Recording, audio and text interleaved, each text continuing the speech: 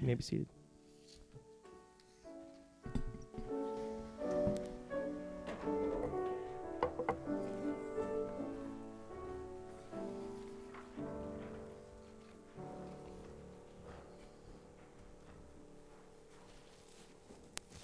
Before I get to the sermon, I just want to take a second and mention the Advent candles. We have two of them lit now, both purple. The first one symbolizes hope, and as we shared last week, is sometimes called the prophecy candle. And in particular, you can see in the prophet Isaiah that they foretell the birth of Christ. In fact, just a little hint in the sermon, we're going to look at there's going to be a whole list of prophets who had either a prophecy or a pointer of some kind to Jesus. The second candle is also purple, represents faith, and it is called the Bethlehem candle as a reminder of Mary and Joseph's journey to Bethlehem. Well, today, this is our second week of Advent, and we're looking at, in our series, the 4 songs of Christmas, 4 things that 4 different people said. And last week we looked at Mary's song. Today we're going to be hearing from the first person that is mentioned in Luke's Christmas story that speaks to us. That's Zechariah. So we're going to, in just a second, read together Zechariah's words. We're going to get some background to understand better what was going on then. And then we're going to look more closely at what Zechariah said. And you're going to find that it's very rich. It's packed with many, many good things. So remain seated and let's read together from the screen Luke chapter 1, verses 68 to 79. Let's read. Blessed be the Lord God of Israel, for he has visited and redeemed his people, and has raised up a horn of salvation for us in the house of his servant David, as he spoke by the mouth of his holy prophets from of old, that we should be saved from our enemies and from the hand of all who hate us, to show the mercy promised to our fathers, and to remember his holy covenant, the oath that he swore to our father Abraham, to grant us that we, being delivered from the hand of our enemies, might serve him without fear, in holiness and righteousness before him all our days. And you, child, will be called the prophet of the Most High, for you will go before the Lord to prepare his ways, to give knowledge of salvation to his people in the forgiveness of their sins, because of the tender mercy of our God, whereby the sunrise shall visit us from on high, to give light to those who sit in darkness and in the shadow of death, to guide our feet into the way of peace. I'm going to start with some background and start by reading a couple more verses from Luke chapter 1, starting at verse 5. In the days of Herod, king of Judea, there was a priest named Zechariah of the division of Abijah. And he had a wife from the daughters of Aaron, and her name was Elizabeth. And they were both righteous before God, walking blamelessly in all the commandments and statutes of the Lord. But they had no child, because Elizabeth was barren, and both were advanced in years. So the first person in the Christmas story that Luke mentions is Herod, also known as Herod the Great. Herod was given the rule of the land of Judea by the Roman Senate several decades before Jesus was born. Herod's family was from Edom, not from Judea. Herod was powerful. He was a very skilled builder, and he was evil. He was powerful. Herod was given the land of Judea, but he wanted more, and he took more land by force and was able to keep it. He was a builder. Herod reconstructed and beautified the second temple. He built Caesarea. And when you look at the name Caesarea, you notice that it's named after Caesar. It's on the Mediterranean. It apparently was a very beautiful city that he designed. And I heard on Jeopardy this week, reminded, that Herod built the desert fortress of Masada. He was a very big builder. With the temple, the first temple was built by Solomon, And it was big and beautiful and awe-inspiring, but it was destroyed when the Babylonians came and took Jerusalem. Well, and he also then took the people from Judea into exile. Well, after 70 years, they're allowed to return from exile. They come back and they build another temple, the second temple, but it was smaller and less impressive. Now, the temple was a public building of sorts. You could call it a public work. Well, you know what? They funded public works back then the same way we do today, through taxes. That meant that the Jewish people in Judea, they're paying taxes to Rome first. They're paying taxes to Judea just for the regular running of the government. And then they're paying extra taxes for all of these building projects. And they had no say in the matter. So it's not surprising that there is some evidence that the people really weren't all that excited about Herod beautifying the temple. I mean, it was nice that it was there, but it was all coming out of their pocket. And then Herod was evil. In the book of Matthew, you see that there were some wise men who studied the stars in the east, probably in Persia. And they saw in the stars and somehow connected to the Old Testament the prediction, the evidence that there was a king being born in Judea. And so they travel probably a couple of months to get to Judea, and they follow the protocol of the day. They go to the current ruler, who is Herod, and they ask the question, hey, we've seen the signs in the stars. There's a new king born in Judea. I bet that was a surprise to Herod. He sweet talks the wise men and says, hey, when you find the little baby, come tell me. But they don't.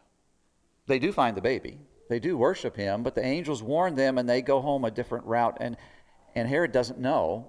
He only knows the town where the baby was born, because that's in the prophecies. And so Herod is the king that ordered the death of all of the baby boys in Bethlehem after Jesus was born. And he did it because he was trying to eliminate any threat to his throne. He's evil. That's the situation for the first Christmas. So we meet Herod, and then we're told that Zechariah is in the division of Abijah. Well, that takes us back to what I talked about last week, that the priests, since the time of David and Solomon, had been divided into groups, and they, as groups, took turns serving at the temple in Jerusalem. We're also told that Zechariah and Elizabeth were righteous before God. But when you look at the rest of the Bible, you realize they were not naturally righteous, because none of us are. Now, again, righteous means right living, having a right heart attitude towards God, obeying God's law.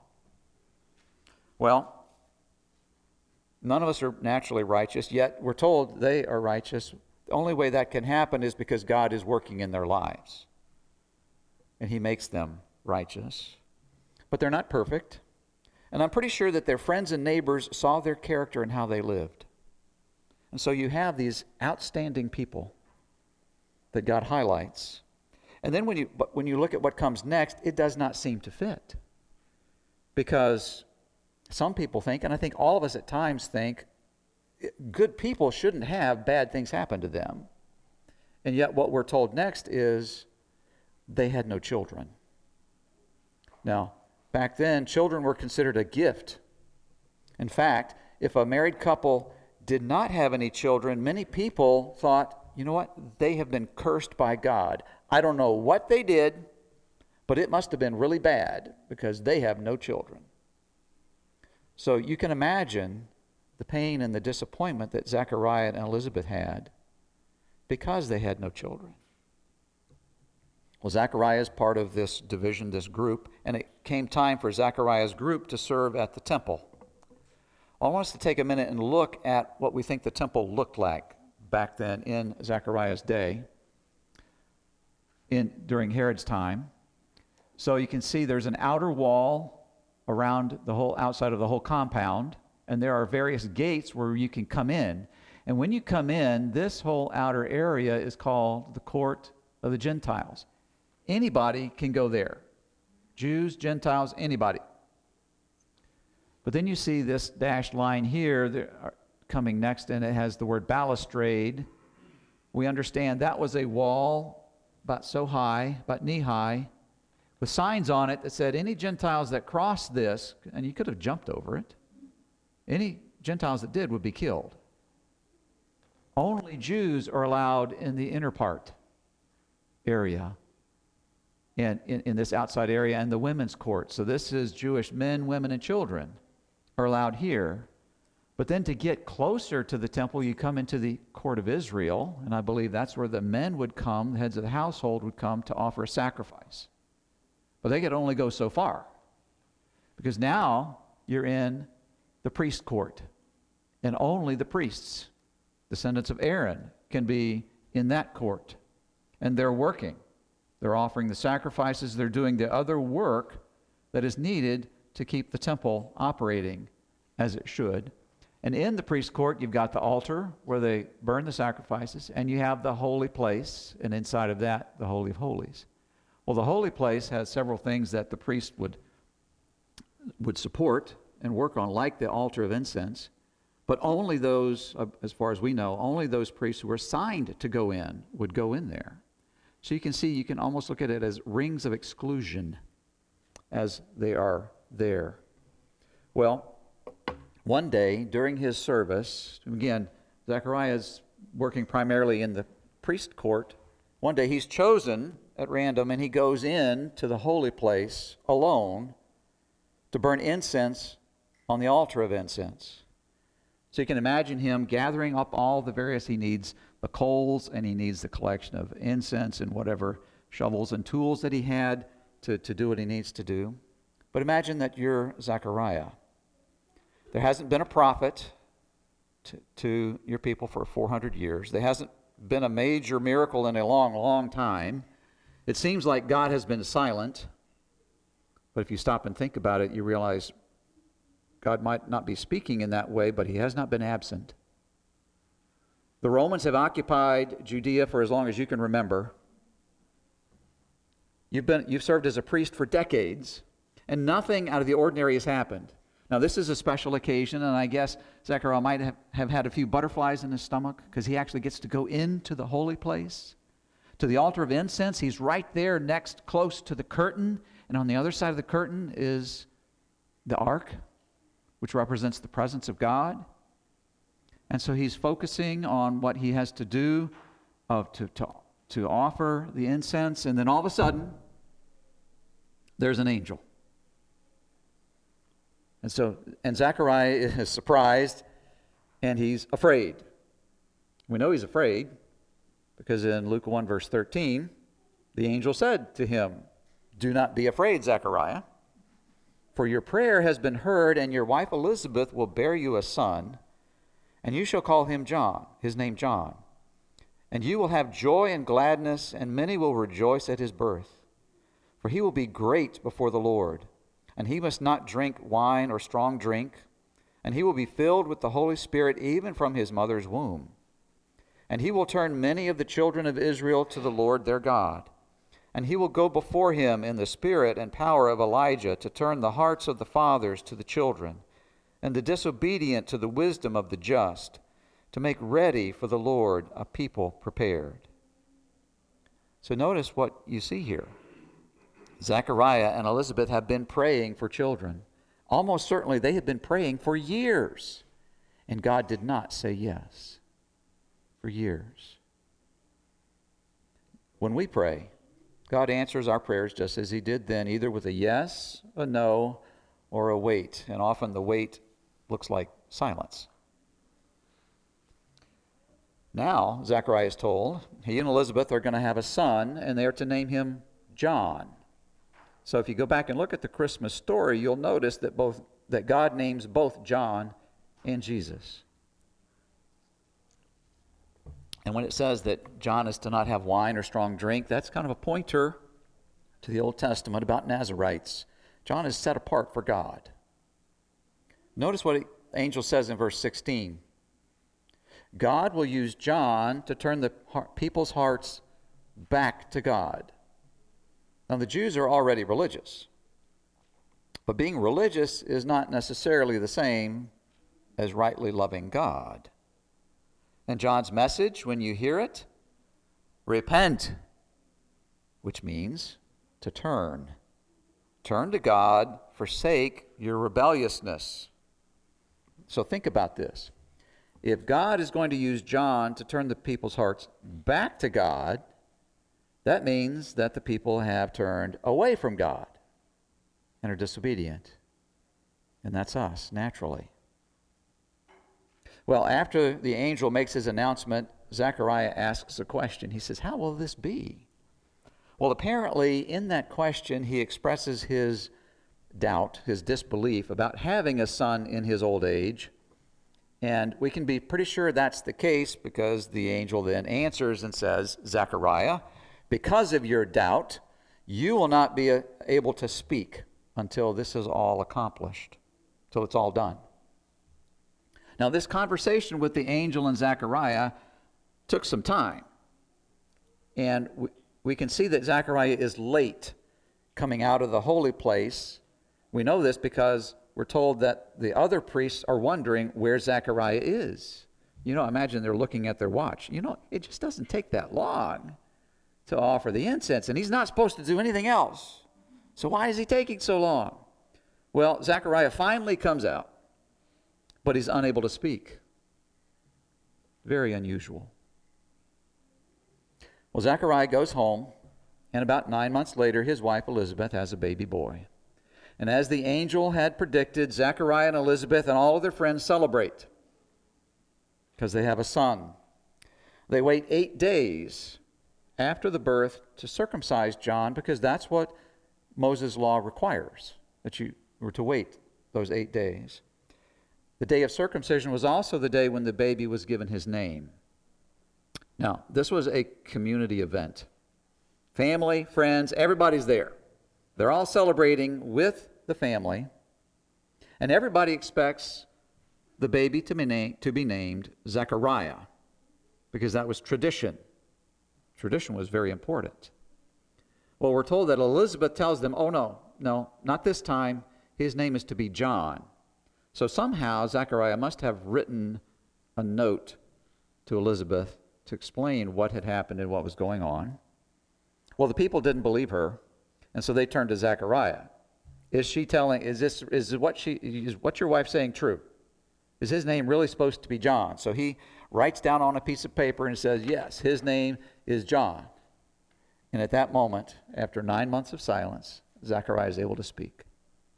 And he says what we just read together a few minutes ago.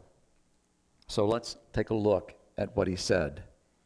In verse 68, he begins, "Blessed be the Lord God of Israel." Zechariah is focusing on God. A devotion that I read this week said all of us are naturally God-forgetting and God-replacing. You know, you and I can easily go through a day without thinking of God or thinking about His Word. And it turns out the more often that we go through a day without thinking about God, the easier it is to take another day without thinking about God. We get busy with our plans and with interruptions and difficulties and with our hopes and everything else. And it can be so easy just to forget about God. We can and we do put ourselves at the center of our lives over and over and over again when God is the one that deserves to be there. We're God forgetting and we're God replacing.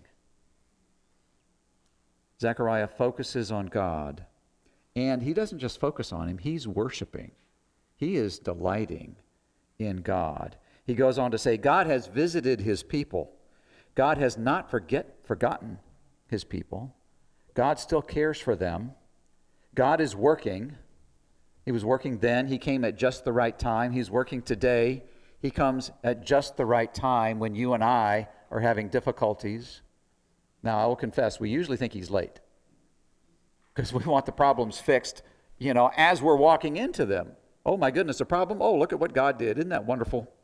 Let's just go to the next thing. And off we go. God is never late. He is working. That was true then, it's true today. God does not leave us alone. And then Zechariah says, God has redeemed his people. That word redeem doesn't mean much to us, but it did to them because it still happened back then. You could get yourself in such a predicament that you could be sold into slavery. You could end up in a situation where you were in debt and you could not pay it. A relative who you would call a redeemer would come and they could buy you out of slavery or pay your debt. And Zechariah is saying is God is doing this because it's not a physical debt, it's a spiritual debt. We're all slaves to sin. We are all spiritually in debt to God and we cannot pay it. And so God redeems. He pays what we owe. And then he continues in verse 69 talking about a horn of salvation. That word horn is a picture of strength. Just like last week, Mary talked about God's arm being a picture of strength. So God has a strong salvation. His salvation is certain, his rescue. It is powerful and it's effective. He just passing mention to David, but that right there connects you to the understanding that from the Old Testament, the Messiah is going to come, that comes is going to be a descendant of David. And then he talks about the prophets, all of the Old Testament prophets. And what you see in the prophets, and we talked about this last week as well, if you put up the slide, a whole bunch of different people in the Old Testament either gave a prophecy about Jesus or there was a pointer to Jesus in their writings. So Moses and David, Isaiah, Jeremiah, Ezekiel, Daniel, Micah, and Malachi. And these are not all of them. As Mark Van Gil shared last week, there's over 300 prophecies and pointers in the Old Testament, some clearer than others. And what you see in this list and all of the prophecies they talk about is that God gave plenty of evidence ahead of time. And then what we see in the New Testament is that the early Christian church used these prophecies as a way to validate that Jesus is the Messiah. In fact, you look at the book of Matthew, over and over again, Matthew says, it is written, it was written in the Old Testament, and now look, it's happening. It was written, it's happening here. They would also point especially to Isaiah to show how Jesus had to suffer.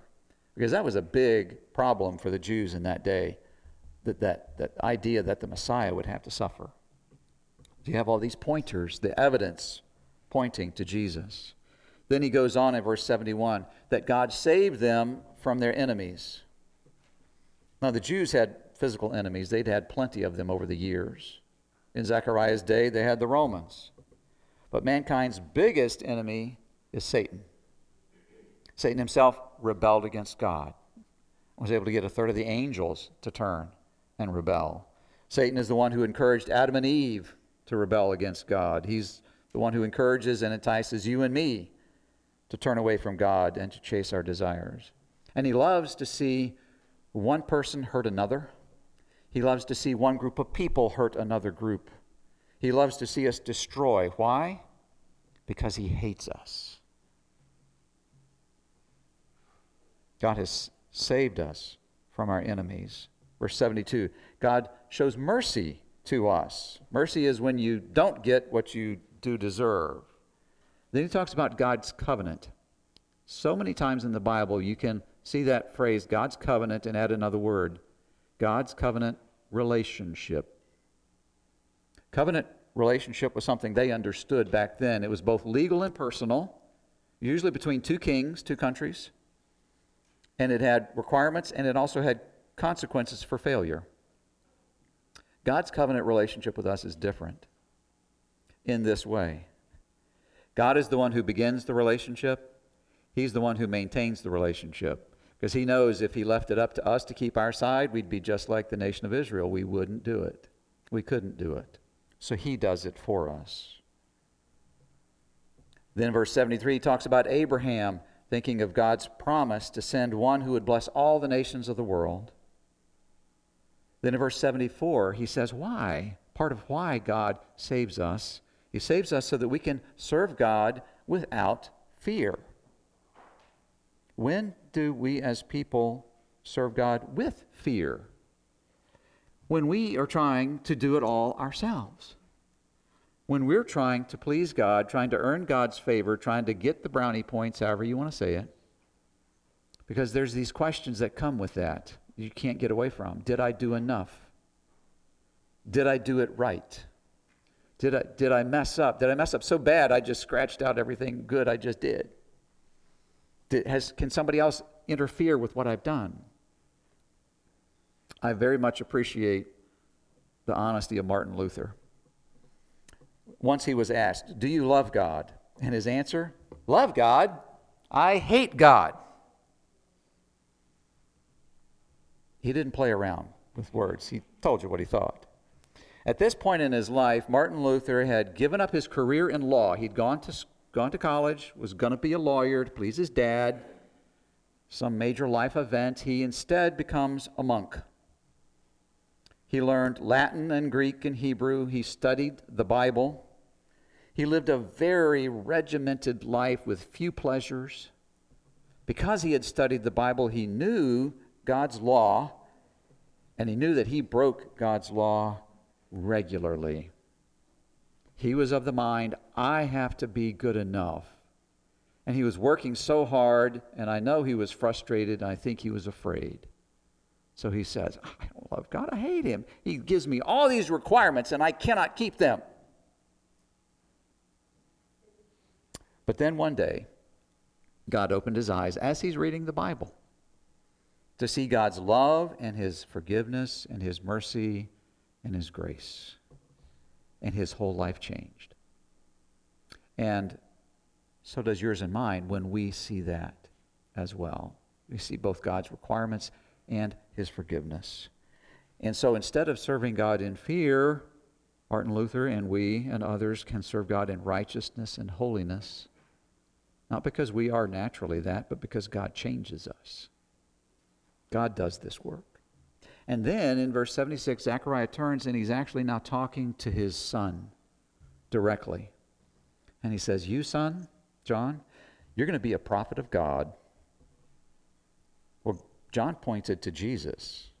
In fact, I think literally pointed to Jesus and says, behold the Lamb of God who takes away the sins of the world. And so when you put the two together, you have yet another pointer that Jesus is God. And then Zechariah tells John that God is going to use John to prepare the way for Jesus spiritually. He's going to remind the people of their need for forgiveness. And in verse 77, we see his message. His message is salvation in the forgiveness of sins.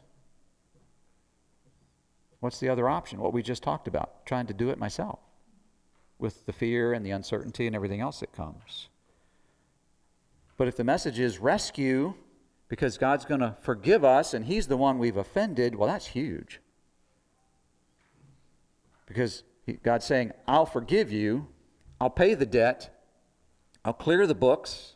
Better than that, I'll give you the record of my son Jesus who obeyed me perfectly, and I'll reconcile you to me, and you and I are going to have this relationship that goes on forever. A relationship of love and delight in each other. And then in verse 78, Zechariah says that God is sending John because of his tender mercy. Not just mercy, but tender mercy. Because God cares.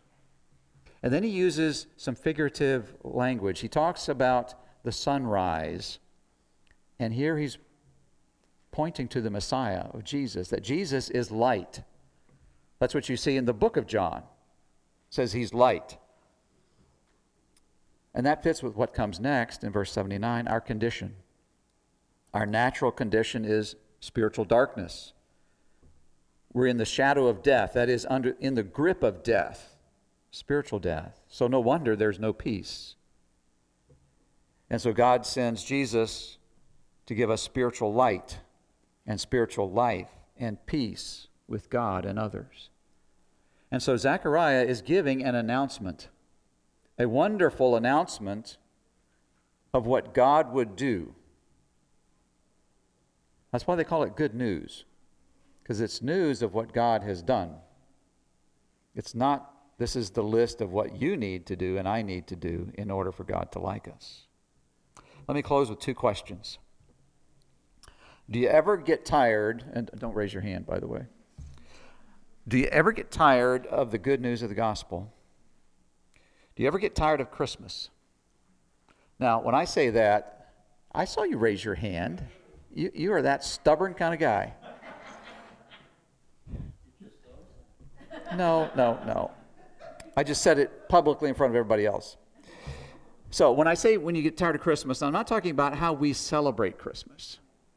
So for example, I think it was last year before, I just remember every time I turned on the radio to the Christian station, I heard the song Little Drummer Boy. I got so tired of Little Drummer Boy. That's not what I'm talking about. I'm talking about Christmas as the celebration of Jesus, and Jesus as the pointer to the good news of God's salvation, his rescue to us. And I will confess that at times, I want something more. I want something new. I want something exciting. Now, do you realize what that shows? That shows in me and all of us as we have this, the twistedness of our own selfish nature. First, we discount, we minimize our need for God to rescue us. Now, we're not going to say that out loud, at least not very often. But in our minds, the yawn that comes when we think about Christmas and the gospel, that shows right there. We're not seeing, remembering our need to be rescued. And secondly, we're not satisfied with what the greatest gift God could give us and has given us. We want something else, something extra.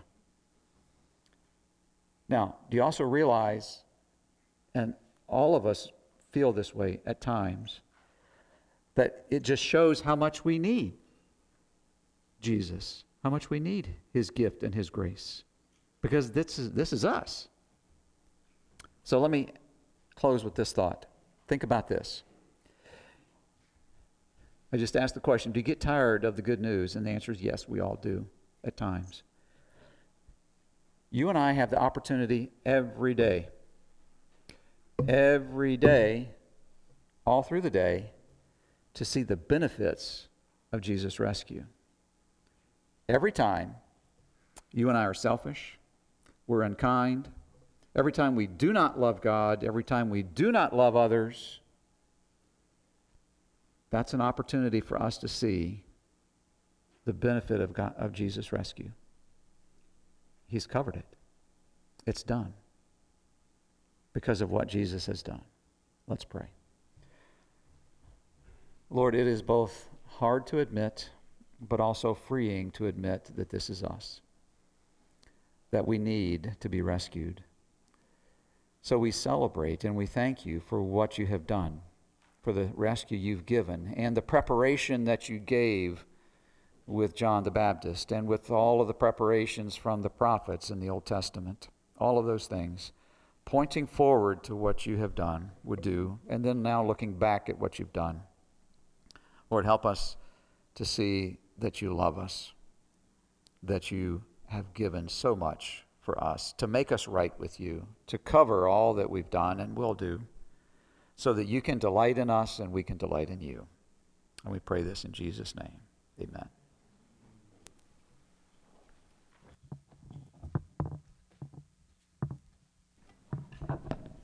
Please stand and sing